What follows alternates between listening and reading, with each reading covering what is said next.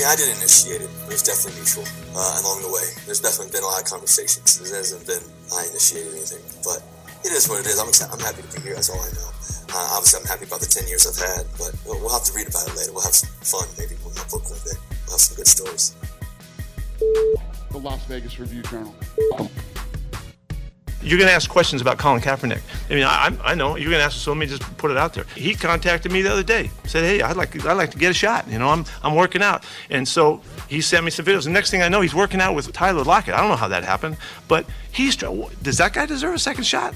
I think he does. Somewhere, I don't know if it's here, I don't know where it is. I don't know if it's even in football. I don't know, but it's just people get a second opportunity at their lifetime opportunities, and they can make the most of it if they're ready for it and all that. I don't know. I don't mean to send out any mixed messages about that, but I wanted you to understand that that's how serious this is. It's second chance time. You just crushed my dreams. Boom. Sadness. That's the one. You told me something in the break there that I am disgusted with. Not only does your bracket pool, you're allowed to submit multiple brackets, and you fill out multiple brackets, but you require $20 per person that enters. Right. But if they put in a second bracket, you don't take more money from them. No, because we're nice people. That we don't want to gouge people. Unbelievable. We don't want to gouge people. It's got to be 20 per bracket. No, we don't want to gouge people. Come There's on. college kids in this thing. They don't have a lot of money. My Then son fill doesn't have out a lot of one money. bracket for $20. My son doesn't have. I mean, that one much. bracket for $10. Listen, you think you're helping out the college kids that you don't want to price gouge, but in reality, you're just filling out two brackets for $20 when you should be making yourself pay extra for two brackets. But then I'd be gouging people. No, they just fill out one bracket. No, we give them two. We're That's nice ridiculous. people. We're very nice people. It's ridiculous. In the standings, Jared will know this. In the standings, it'll say like, Jared Justice 1. Right, that's then ridiculous. you go down a few, and it'll go Jared Justice 4. 4. You know, I mean, first and fourth place. Just be happy that I'm gonna give you $20. Yeah, we'll see if you get that $20. You better hope Jared finishes in the money, so he doesn't owe you anything. We're up to 82 brackets. That's how I play fantasy sports. Well, hold on. We're up to 82 people. 82 people, Which means so you could be 164 there's 3 brackets. people so far, and if you're listening out there, get your second bracket in, who have only filled out one bracket. You're allowed to fill out 2, so if you haven't done that, that's on you. Unbelievable. So we're at, 150, would it be 159 or whatever it is, 162, whatever it is. I'm not good at math. So there's a lot of brackets to go through. Why don't you just let them fill out as many as they want? Well, we don't want to go, but we don't want to be weird. We don't want to be weird. What's the possible number of bracket outcomes? Like 9 billion, or is it 9 trillion or something? I mean, remember. literally, let Jared fill out 9 billion brackets. For several years, Warren Buffett basically said, "I will give you $1 million if you fill out a perfect bracket," and he's never had to actually do that. Jared in first place with Jared's bracket number 176,422. There you go. All right. The Raiders, we're going to jump back into this because they had a big day yesterday. We talked about the defensive additions. They traded Yannick Ngakoue away for Rock Ya-Sin. They signed Chandler Jones to help out their pass rush, added some big names on the defensive side of the ball. But they also made some moves on the offensive side of the ball. And it's a big day when we're talking about fullbacks because former Raiders fullback Alec Ingold, who last year hurt, he ended up signing with the Dolphins. Got 2 years, $7.5 million in total. The Raiders did not tender him. The Raiders were ready to move on from him. The Raiders yesterday signed Jacob Johnson, who was the Patriots fullback the last 3 seasons. He doesn't have a career carry, by the way, but he does have 13 career catches for 83 yards. Presumably his role is not going to be to do a lot of catching or running, but more blocking. Does it make sense for them to go from Alec Ingold to Jacob Johnson simply because the fullback might know the system? Would they sign? They signed Jacob Johnson to a 1-year deal. Right. And Ingold got 2 years. Ingold got 2 years. But they could have 7.5. tendered him, and it would have been a lot less than what he was getting from Miami. I don't see the difference other than one guy's from the Patriots and knows Josh McDaniels. I enjoyed people tweeting, they got a guy in that knows the system. Is the fullback position so complex that Alec Ingold wouldn't be able to pick it up? Come on. Alec Ingold's a pretty smart guy, as we know. I think he could pick it up, and he actually might even be able to run the ball. Right, that's the thing. Like, Alec Ingold has been a much more productive player from the fullback He's actually position run the ball than Jacob Johnson. Again, it's probably not going to make a big deal. I just found it hilarious. People say, well, he knows the system. Like, it's the fullback spot. The Raiders also are bringing in Brandon Bolden, a former Patriots running back. My goodness. Presumably this is going to be their third down back. They're going to go Josh Jacobs, Kenyon Drake, and then Brandon Bolden will get some third down work here. Not going to probably get a lot of carries at the end of the day. Maybe he'll be a pass catcher in some extent, depending on game situation there. He did go to Ole Miss, so I like Brandon Bolden. But is this gone to Jalen Richard? Most likely, yeah. I can't imagine they'd bring back Jalen Richard with this. How many former Patriots is too many? I mean, are you going to tell me they're going to win like the Patriots used to win, and there's not enough? But, I mean, it's just – I mean, do you think Brandon Bolden and Jacob but Johnson here's are the reason they won? I don't think – no, that's the thing. I don't – the fact that these guys are former Patriots mean nothing given how at least, how either, like you said, what his role is going to be or how unproductive they've been. So, whatever. Third down back, full back, if you like those guys and you have a relationship with them, like you said, it's not going to be like – they're not the quarterback. The thing we did not mention at 7 o'clock, Chandler Jones played for the Patriots for his first 3 or 4 years. He won a Super Bowl. Yeah. Right. Before he went to Arizona. Patrick Graham was on the Right. staff with the Patriots when Chandler Jones was there. Like, literally every move they're making is that guy used to be a Patriot. Maybe we haven't given enough credit to Pat Graham. Can we talk at all about when Chandler Jones got traded to the Cardinals? Because that is still one of my favorite stories of all time. Him shirtless in the police parking lot yelling, "Please forgive me," with his hands on his head. And then the next day, he's now an Arizona Cardinal. So I'll say this about the Chandler Jones signing. Let's say the Patriot way, for the most part, is not to pay anybody. Right? They don't tend to give out the big contracts to their own guys. They tend to let them walk. Like, yep, you were productive on your rookie contract. See you later. Chandler Jones played his rookie contract there. They ended up trading him to Arizona. And then a few years later, Josh McDaniels circles back and says, you know what, I want to pay that guy a lot of money to bring him on. I feel like that's going to be that's not exactly the Patriot way, even if it's a former Patriot, because the Raiders would have been like, or the Patriots would have been like, yeah, we'll find somebody that's getting paid $7 to do this just as well. I don't know if Belichick's fallen over his chair, pissed off that he's losing these guys. Probably not. He's not upset that Brandon Bolden is now McDaniels, you want to Raider. have this guy, then you can have this guy. I'll get someone to fill in. They'll find a Brandon Bolden replacement. They'll find another fullback, not named Jacob Johnson, that can learn the offense in less than a year. Now he is familiar with it. Familiar. What could be more interesting? What do you think they do at wide receiver? Who's Matt Collins? I mean, Mac Hollins is going to be a special teamer. They signed Mac Hollins yesterday from the Dolphins. He had 14 catches last year. Did score 4 touchdowns, but he played 60% of their special team snaps. I assume Mac Hollins is a special teamer. I assume that's the role he's filling, and sure, he'll be in on some 5 wide receiver sets, or if somebody's hurt, he'll be in the game, something like that. But I doubt you're getting much more than 20 catches out of Mac Hollins this year. It's more about a special teamer that can play wide receiver for you. They still have a hole in terms of an outside wide receiver. I'm telling you, I think more and more, not knowing anything because they're not going to play their hand, that they love a wide receiver or two in the draft. Probably. I think they love somebody. We don't know who. I mean, they already know all the wide receivers. They've been at the combine. They know everybody. So I think they've either fallen in love with someone or like a lot of guys, and that's where they think they're gonna fill the spot. Do you think there's any chance they go after Julio Jones, who got released by the Titans? I mean, maybe play around with it a little. He's 33, 10 games last year, 434 yards. Had some injuries. Not what he once was. He's, what would Julio Jones cost you? I don't know. He would have been, if the Titans had kept him, he would have been the second highest paid receiver in football. Okay. Would have been making over $20 million. But you're not giving him $20 million. Right, but he played 10 games last year. And I don't know what to make of the wide receiver market, because you had one team in the Cowboys who absolutely did not want to pay Amari Cooper $20 million. You had DJ Chark go to the Lions on a 1-year, $10 million deal, right? Those are two teams telling you, hey, we don't want to pay wide receivers a lot of money.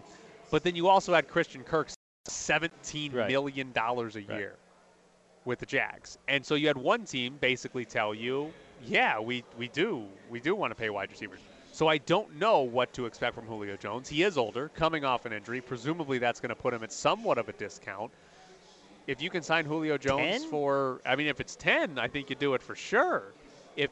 But I'm thinking, like, if it's $15 million for Julio Jones. I don't think I do that. You don't think you do $15 million? I don't know if I do 15 million coming off an injury. It goes back to, like you said, what do they think of the draft? Yeah. Is there, and you Is say there one or guys right two, now? it might need to be more than one or It might two be because 3 they're or 4 picking, because they're probably gone. right, because they're picking 22nd. Right. But if they think they can get a productive wide receiver immediately, right, rookie year productive wide receiver in the first round, then you don't pay a wide receiver any money, right? No. Like you might go sign another Mac Hollins, right? You might go sign somebody like that, but you're not paying significant money to any of these wide receivers because you think you can get that production for a guy on his rookie contract, which is much more valuable. So I am fascinated to see what they do there because it's still a hole on this team. Let me ask you this. What if they trade up to get a receiver? That'd be interesting too. You could move up in the draft, and if you think another team is going to found- steal one, right, like if you right. think if you would love one wide receiver, You love right? the USC kid, and someone's Right. about to take him. and you're convinced another team's drafting him. You're right. You might trade up and say let's get up to 11 or whatever that spot Right. would be, and go get him. That would be interesting to see too. Let me ask you this: what do you think's a bigger hole right now? Offensive line / right tackle or wide receiver? Offensive line / right tackle. I think so too, because I think they can survive as a average NFL offense without a great wide receiver on the outside, right? If you told me that it's another Zay Jones type that's going to be Right. that outside guy for an entire season, that's not great. That's not ideal, but I think you can survive because you still have two good pass-catching options in Hunter Renfrow and Darren Waller. The problem with offensive line is Derek Carr won't survive. Right. If you told me they're going into next year with Denzel Good and Alex Leatherwood and a rookie. Jermaine Eleanor or something, that Oof. guy stays. Jared Jones-Smith still on the Jones roster. Smith.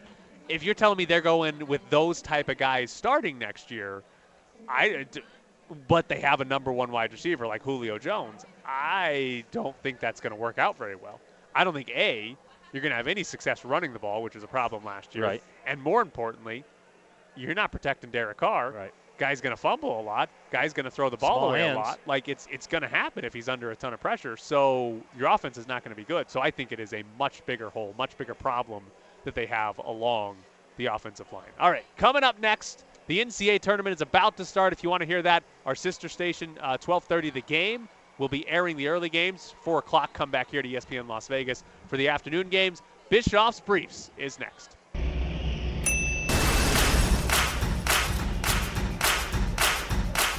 Bischoff's Briefs. How was the game? Not very good. Have you ever seen a good hockey game? No, me neither. I love sports. I just can't get next to hockey. Bischoff's Briefs. See, I think Americans like to savor situations. One down, bottom of the ninth, one-run game, first and third, left-handed batter, right-hand reliever, infield, a double play at depth. Here's the pitch. Bischoff's Briefs. Scoring in hockey, it seems to come out of nowhere. The play-by-play guy is always shocked. Lepetier passes to Huckenchuck, who skates past the blue line. Huckenchuck, of course, was traded from Winnipeg for a case of Labatt's after sitting out last season with, oh my God, he scores! Bischoff's Briefs. As of this minute, the Mountain West has scored the most points in the round of 64 of the NCAA tournament. Nobody can take that away from them. They had the first points in the round of 64 as Colorado State and Michigan are underway, and now it's tied at 5. You can hear that game over on our sister station, 12:30 The Game. 12:30 will have all of the action up until 4 p.m., and then switch over here to ESPN Las Vegas for the nightcap. We are out at the Westgate. You can come on out and watch the NCAA tournament here. Great place to do so. Get your bets in and watch all of the college basketball action throughout the day. Just one game on now, but we'll be up to 4 at a time here very, very soon. From the UNLV standpoint, if Colorado State goes on a run to the Sweet 16, do we hear from Kevin Kruger? Well, we handled a Sweet 16 team. Oh, wouldn't you? I'd brag about it. Would you? Yeah, why not? Yeah, make it yourself. He'd rip the NIT. How can't you pick us? I mean, I know we didn't have better metrics than the teams you actually picked, but you know what? By far, but you know what? We should have been picked. Why? Because they finished 7th. Is David Roddy going to do well in this game? I told you before the break. Now they're saying he's a second-round pick, and I'll be honest. Live this year, saw him like 3 times, twice against UNLV, and he just looked like he didn't know what he was doing. Milwaukee was the best defensive player in the country that night. So I don't know. I don't know what to make of David Roddy. People love him though. People love him as a player. I don't know how much I do. Well, he's perfect in a college basketball sense because he's a power forward that can shoot and a power forward that can play on the perimeter as a power forward. But from a pro level, he's only 6'5". There's no way 6'5" David Roddy is playing that role in the NBA. Like 6'5", you're going to have to be almost a shooting guard. Yep. Right? So I don't know what his position is in the NBA, but college level, he's a very good player. The interesting part is that UNLV shut him down twice, which is still bizarre. What I told you I'm hoping for, I hope he goes for like 30 today and is like, that Hunter Dickinson guy, not as good as David Milwaukee. We've got this guy in the Mountain West Conference who plays for UNLV that I couldn't do anything against. His name is David Milwaukee. Would be phenomenal. Like, I would love to hear that from him. Be like, that UNLV. I don't know how they didn't make the NCAA tournament. Wouldn't it be great? Shut down everybody. Wouldn't it be great if he's praising Michigan's defense and then he's saying, you know what, we really got prepared for this by playing UNLV? 4 3-pointers for Colorado State. It's 14-7 Rams. Uh-oh. The Mountain West is on fire. That is good for exactly one of your brackets. Yeah. That second one, it's not very good at. I had Michigan losing in the second round, so we're okay. All right. I do want to do a little bit of new baseball rules in Bischoff's Briefs today because did you see the report from Jason Stark that they might bring back the ghost runner rule in extra innings? Did you like that rule? When you get to the extra innings, you put a runner on second to start the 10th inning. I'm a softball guy, so I loved it. You loved it. All right. I'm a softball guy. I'm a big fan of it. Usually all I see is hatred of the ghost runner rule. Now we have an airball 3, by the way, by Colorado State, so they might be done making 3s. I loved it simply because, A, you're into extra innings. Speed up the game. We see this in lots of sports where once you get to an overtime period, we start to change the rules, right? Hockey does 3-on-3 overtime, then a shootout. Soccer does penalties. Basketball doesn't do anything different, but we see football plays in college. You eventually go to a 2-point conversion shootout. So I don't mind sort of changing the rules of the game, and baseball trying to increase how often a team scores in extra innings is perfectly fine with that. And it's 162 games, right? If you're going to play, 10 to 15 extra inning games? Right, at the most. And it doesn't necessarily favor one type of team over another, so you should be perfectly fine. So I have no problem if they bring that back, even though a lot of people hate it. There are some other experimental rules, though, that I'm fascinated to see. These, though, are going to be implemented in the Atlantic League. These are not going to be a Major League Baseball. This is going to be a minor league sort of testing situation. Where they test all these things. Right. So the first one here has to do with the DH. And the DH last year in the Atlantic League was tied to the starting pitcher. So you could have a DH as long as your starting pitcher was in the game. Right. But once you remove the starting pitcher, your DH was removed from the game as well. And now either the pitchers had to hit or you had to use pinch hitters the rest of the way at that spot. You could use other hitters. In the order. Right, exactly. Yeah. But what they're going to try this year is same type of setup. When you pull the starting pitcher, your DH comes out of the game with an exception. If your starter pitches 5 innings, the DH can stay in for the rest of the game. So if your starter goes 5 innings and then you pull him, your DH does not have to come out of the game. Your DH can stay in.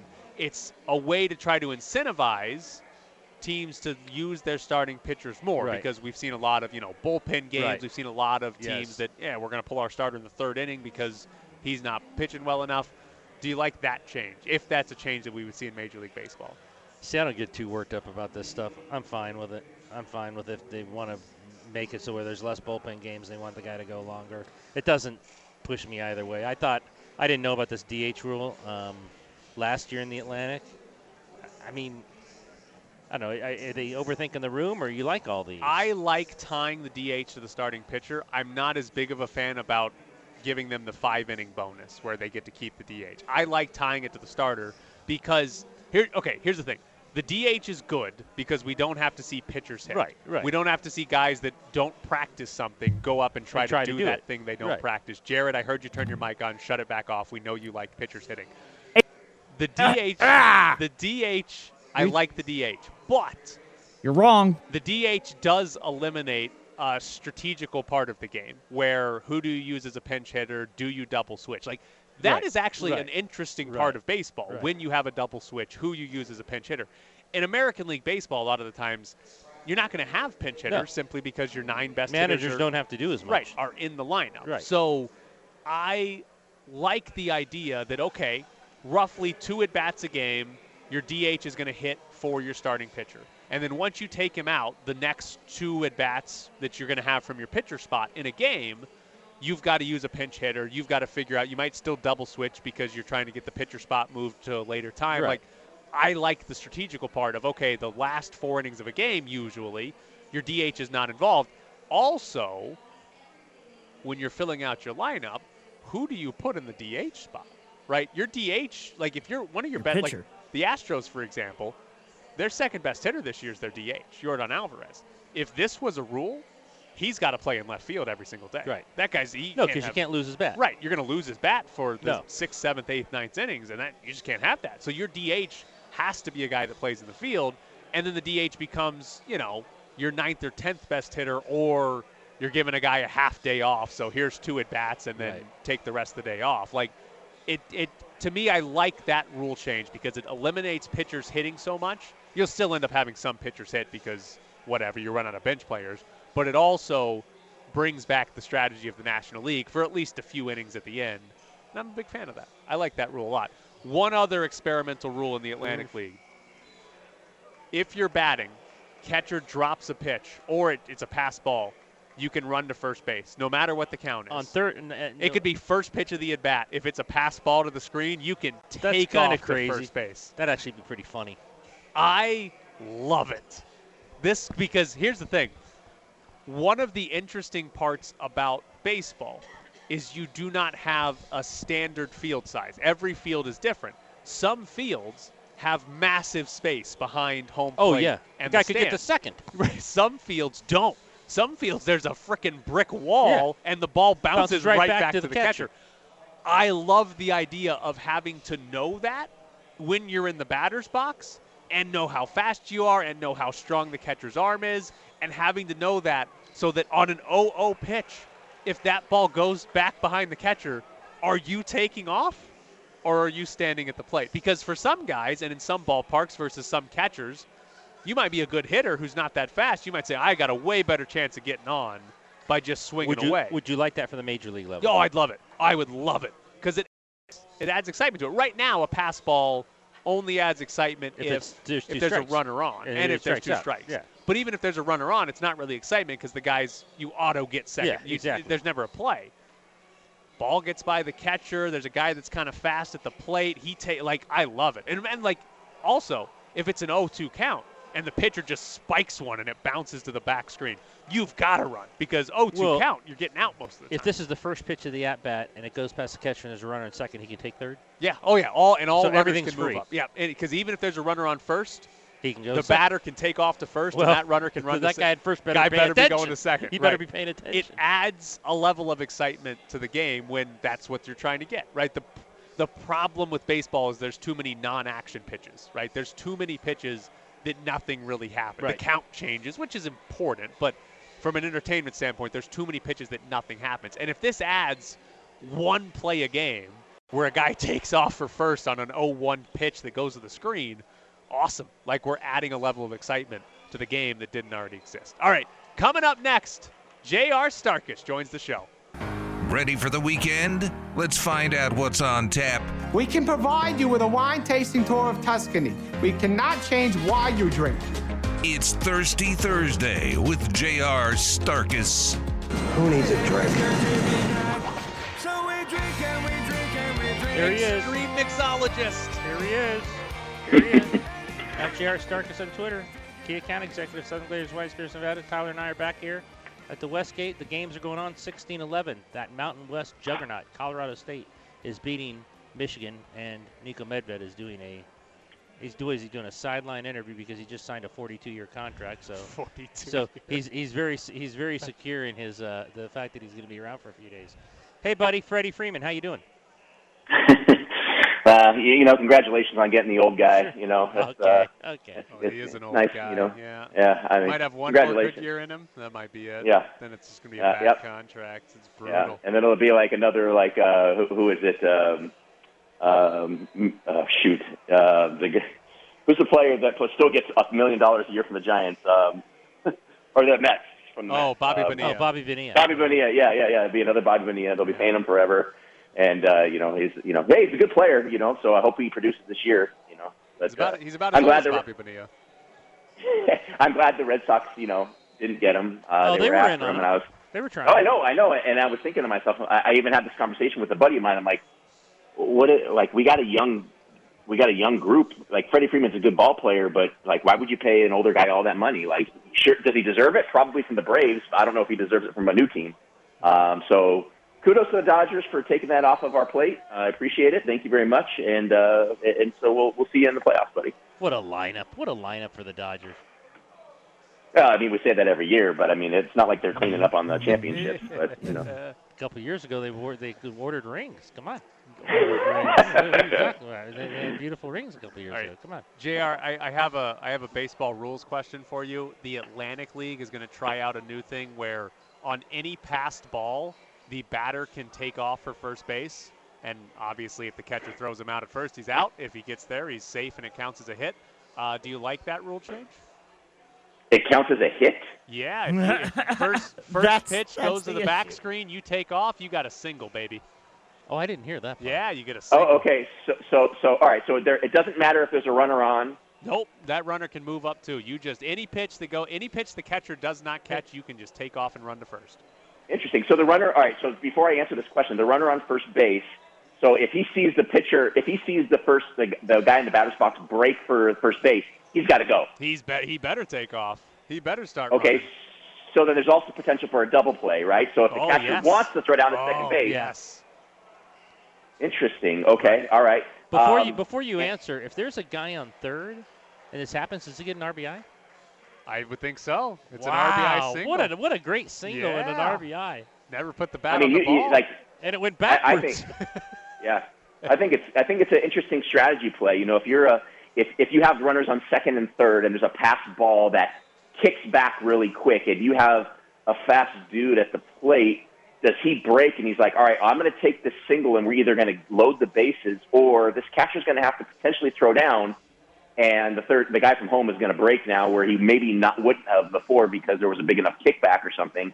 I'm all right. I'm into it. It's fun. I'd like to see it. That sounds like something the Savannah Bananas would pull off. That's the kind of plate. But I would love to see it. I don't know about it at the pro level yet, but it probably would add some excitement to the pro level. That's for sure. I hate the fact that if there's a runner on first base, there's a drop third strike, that batter's out automatically. The runner has to advance at his own risk. Right. But I would like to know, what happened. Right, so if I'm a batter, I'm a right-handed batter, is it the moment I step out of the batter's box, I've quote-unquote committed to first? Because at that point, I'm like, no, I don't want to do it. They just tag you out, you're out? I don't know the exact answer to that, but I would guess it would be umpire's discretion. Did you make an attempt towards first? Yeah. So a check swing kind of thing. Did he go? Yes, right. He went, I would and guess you're out. that's what they would do it because you could conceivably, I don't know, it's a wild pitch, so it might have almost hit you. You might accidentally step towards first because you were getting out of the way of the pitch or something. Right. And they might determine, well, he wasn't running. He was just trying to not get beamed in the head. I would imagine it's umpire's discretion to say, no, you committed, you're out, or no, that wasn't him running. He's safe, he's good to go. Be a fun rule. And I would want, I like the rule. And I would want to know, is it challengeable? Oh, everything's got to be challenged. Oh, if they committed to first or not? Probably not. If it's umpire's discretion, I think umpire discretion, it would be umpire discretion. Yeah, because you can't challenge check swings as we found out last year with a couple of different examples. But yeah, I would imagine it would not be challengeable. All right, what are you making for us on St. Patrick's? A lot of green. I had a follow-up. Oh, you had a baseball follow-up? Go ahead, Jared. Go ahead. Okay. Would you be happy if you had the manager that's like every single time you run to that open first base on a wild pitch, just go ahead and turn and run to second? Because that catcher Well, I mean, is literally whipping around, trying his best to get it to first base. You might already be on your way to second. This is true, and then it also brings up what we were talking about before. If there's a runner on third, right, or even on second for that matter, it could be a strategic play where you have like, okay, the dude breaks for first, the catcher whips around, throws it, but but this runner on second is halfway between second and third. Where does the catcher throw it? Or if there's a runner on third, that he's not going to go anywhere, and the guy just hits first and automatically rounds for second, and the runner on third's just standing there is like, go ahead and throw it, because as soon as you throw it, I'm breaking. So then maybe this batter has an automatic double just because he's fast out of the box. It could be an interesting play. I'd love to. It would definitely add a fun layer of excitement to the game, which I think the pro level needs, that college already has, in my opinion, but the pro level needs. I'm excited for the first ever pass ball home run. Oh, Shohei Ohtani. It caroms off. First baseman's running in to get it. Goes past the first baseman, down the right field line. It kind of gets like stuck in the wall, but the umpires determine it's not stuck enough to stop play, and the guy just keeps circling. It'll be great. All right, it's St. Patrick's Day. It's the first day of the NCAA tournament. JR, what are you making us today? Yes, so I'm going to make you basically Irish coffee is probably the most popular Irish beverage, other than just straight shots of like Jameson or Irish whiskey. So today I wanted to make you basically a cold Irish coffee, or an iced Irish coffee. I called this cocktail the Irish Goodbye. So this is basically a really easy way of doing it, but I also wanted to incorporate a little bit of vodka, because the reason I wanted to incorporate vodka, twofold, right? We talked about this last week. I wanted to incorporate Stoli vodka, and I'm using Stoli vanilla. And you say, why the hell would you incorporate Stoli vodka? Well, vodka still today is the United States and global #1 selling spirit, right? It is the most widely consumed beverage or spirit. Tequila is rapidly catching up, I'll say that, but for a very long time, from the 1970s, it has held the reign as #1. So for this drink, I'm going to use 1.5 ounces of Stoli vanilla vodka. And before you kind of go into panic mode, anybody listening, like, oh, this is a Russian vodka, and I'm not supporting that. And it is not a Russian vodka. Stoli vodka is from Latvia. And the interesting thing about Stoli vodka is, in particular, that its bottles are, in fact, made in the Ukraine, which is a very interesting point. So there's been a lot of uproar and whatnot on social media about people dumping out their Russian vodkas. The truth of the matter is less than 1% of vodka that's made in Russia is actually exported to the United States, and most of the brands that you think are Russian are in fact not Russian or made in the United States already.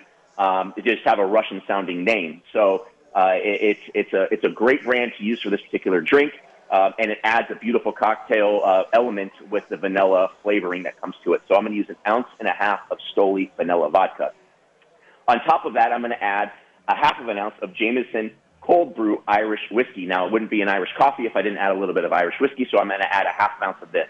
I'm going to add 3/4 ounces of Liquid Alchemist Orgeat syrup. Orgeat is almond. If you just want to add simple syrup, you can do that. You can add a coconut flavor. I think the Orgeat goes well. If you have an almond allergy, obviously you're not going to use this particular flavoring. So choose another syrup, like simple syrup or coconut syrup or something along those lines, in the same proportion, 3/4 ounce. After that, what I can do is I can take all those ingredients and kind of shake them together. A typical Irish coffee would just be hot coffee, sugar cubes, right? Your Irish whiskey, and then you float a little bit of that heavy cream on top that they hand whip. We're going to do exactly the same thing, but we're going to do it with ice. So we take our Irish whiskey, 1/2 ounce of the Jameson cold brew, 1.5 ounces of the Stoli vanilla, 3/4 ounce of the Liquid Alchemist Orgeat, and then add call it 5 to 6 ounces of cold brew coffee. Okay, if you have a canned cold brew coffee that you like, feel free to use it. Or if you are the type of person that likes to make your own cold brew at home, which is just basically coffee grounds steeped in water overnight or for a certain amount of time, use it. 5 to 6 ounces works perfectly here. Take all those ingredients, add ice, and shake them together. You do not want to shake for too long because obviously there is water in coffee, so you don't want to over-dilute this. So shake it just to incorporate all the ingredients and have all the ingredients well chilled. Strain that over fresh ice into a larger glass, something like that holds 12 to 14 ounces, over ice from your refrigerator. I use like a large cube style of ice from a company called Fat Ice that they make a clear cube. So I strained it over that. And then on top, you're going to add a bit of your heavy whipping cream. That's basically the floater and the piece de resistance of an Irish coffee. To make that, it's 2 parts of heavy whipping cream and 1 part of sugar of some sort. So I, again, use that same orgeat syrup. And then I dyed it green with just green food coloring, right? 3 to 4 drops of green food coloring. Shake all of those ingredients without ice in a tin, or you can use it like a whisk and bowl. And the reaction with the metal or the tin creates this thickening that happens. So if you shake it hard for like 30 to 45 seconds, the hand-whipped cream that you've created is a very thick cream that can then just float right on top of this Irish coffee. You can use the back of a bar spoon as well to help the idea of the floating on top of the drink. And there you have a beautiful Irish coffee that's cold, a cold brew Irish coffee that I called the Irish Goodbye. How sweet is this? It's got some sweetness to it, but because there's plenty of the vodka, the whiskey, the coffee, it all stretches it out. So it's got good sweetness to it, but it's not overly sweet. This would be perfect for Ed. He might want it a little sweeter, but he would definitely want all the whipped cream that he could get. Where's the ice cream? Put the ice cream in it, and then Ed will want it. What you could do as well, if you wanted, is like if you had a scoop of vanilla ice cream, instead of doing the heavy whipping cream, you could take a scoop of vanilla ice cream, add some green dye to it, and like just put it into a whisking bowl and just whisk it until it was a little bit more watery, and then float that on top of the drink too. Could you squeeze some of that chocolate syrup all over it? Oh yeah, man. Then you would use mint and chip ice cream. The green one, and then you would put your chocolate syrup on top, and then you'd have a dessert beverage. Stop teasing me. Do bartenders hate or love St. Patrick's Day? It depends on where you work. So, it depends on your customer, right? If you have a drunk idiot guy all day long, you hate your job, unless that drunk idiot guy is tipping you very well. I will be. Busy. You will be. Yep, that's good, Jared. Thank you. I used to work at a bar that had nickel beer night. Oh, and and nickel beer night back in the day was brutal because 20% of $1 of your nickel beers, it's like $1.25, and they think they're hooking it up. So that's a bad idea. Unless you have the guy that's like, yeah, I'll take my 20 nickel beers and here's a 20 on top of it. So tip appropriately. Be patient with your bartenders today. They're busy, most likely. And have your drink order, whatever that may be, ready to go when you get to the bar. There's nothing, at least one of my biggest pet peeves as a bartender is when you saw the bartender was busy, you bellied up to the bar, and when the bartender gets to you, you don't even know what the hell you want. So know what your drink order is, have it ready to go, because I'm telling you right now, if you're in a busy bar, you walk up to the bar, and your first move is to look back at your boys for what they want to drink. That bartender, when you turn back around, he's gone. He's gone, and he's on to the next person, and you got to wait again. And then you have to take a 20 or a 50 or a 100 out of your pocket and show the bartender, I got money to tip you. Please come back. Now you're begging him. JR, all right, so one of my favorite things ever is back in the old 51s days, they used to have dollar beer night. And about halfway through the game, we would just stop watching the game and start watching the crowd because you would see, I don't know, a pregnant woman fist fighting with a child. Yes. What is the craziest thing that has happened on nickel beer night? Oh, there's all kinds of fights, or like when people. It's the funny thing is, all right. So nickel beer night is, the beers are served in like 5-ounce glasses, right? You're not getting a pint of beer; you're getting 5 ounces of beer. So basically, for 15 cents or 20 cents, you get equivalent to a regular glass or a pint of beer. Okay, and so. The funny thing is that there's so much beer coming out, like you're just pouring beer all night. You almost don't stop the flow of the tap. And the thing is when the guy comes back and he's like, give me 45 beers or, 50 beers, and you're handing them 50 and like the keg caps out at like 45 and they're mad at you because they didn't get their extra 5 for the quarter.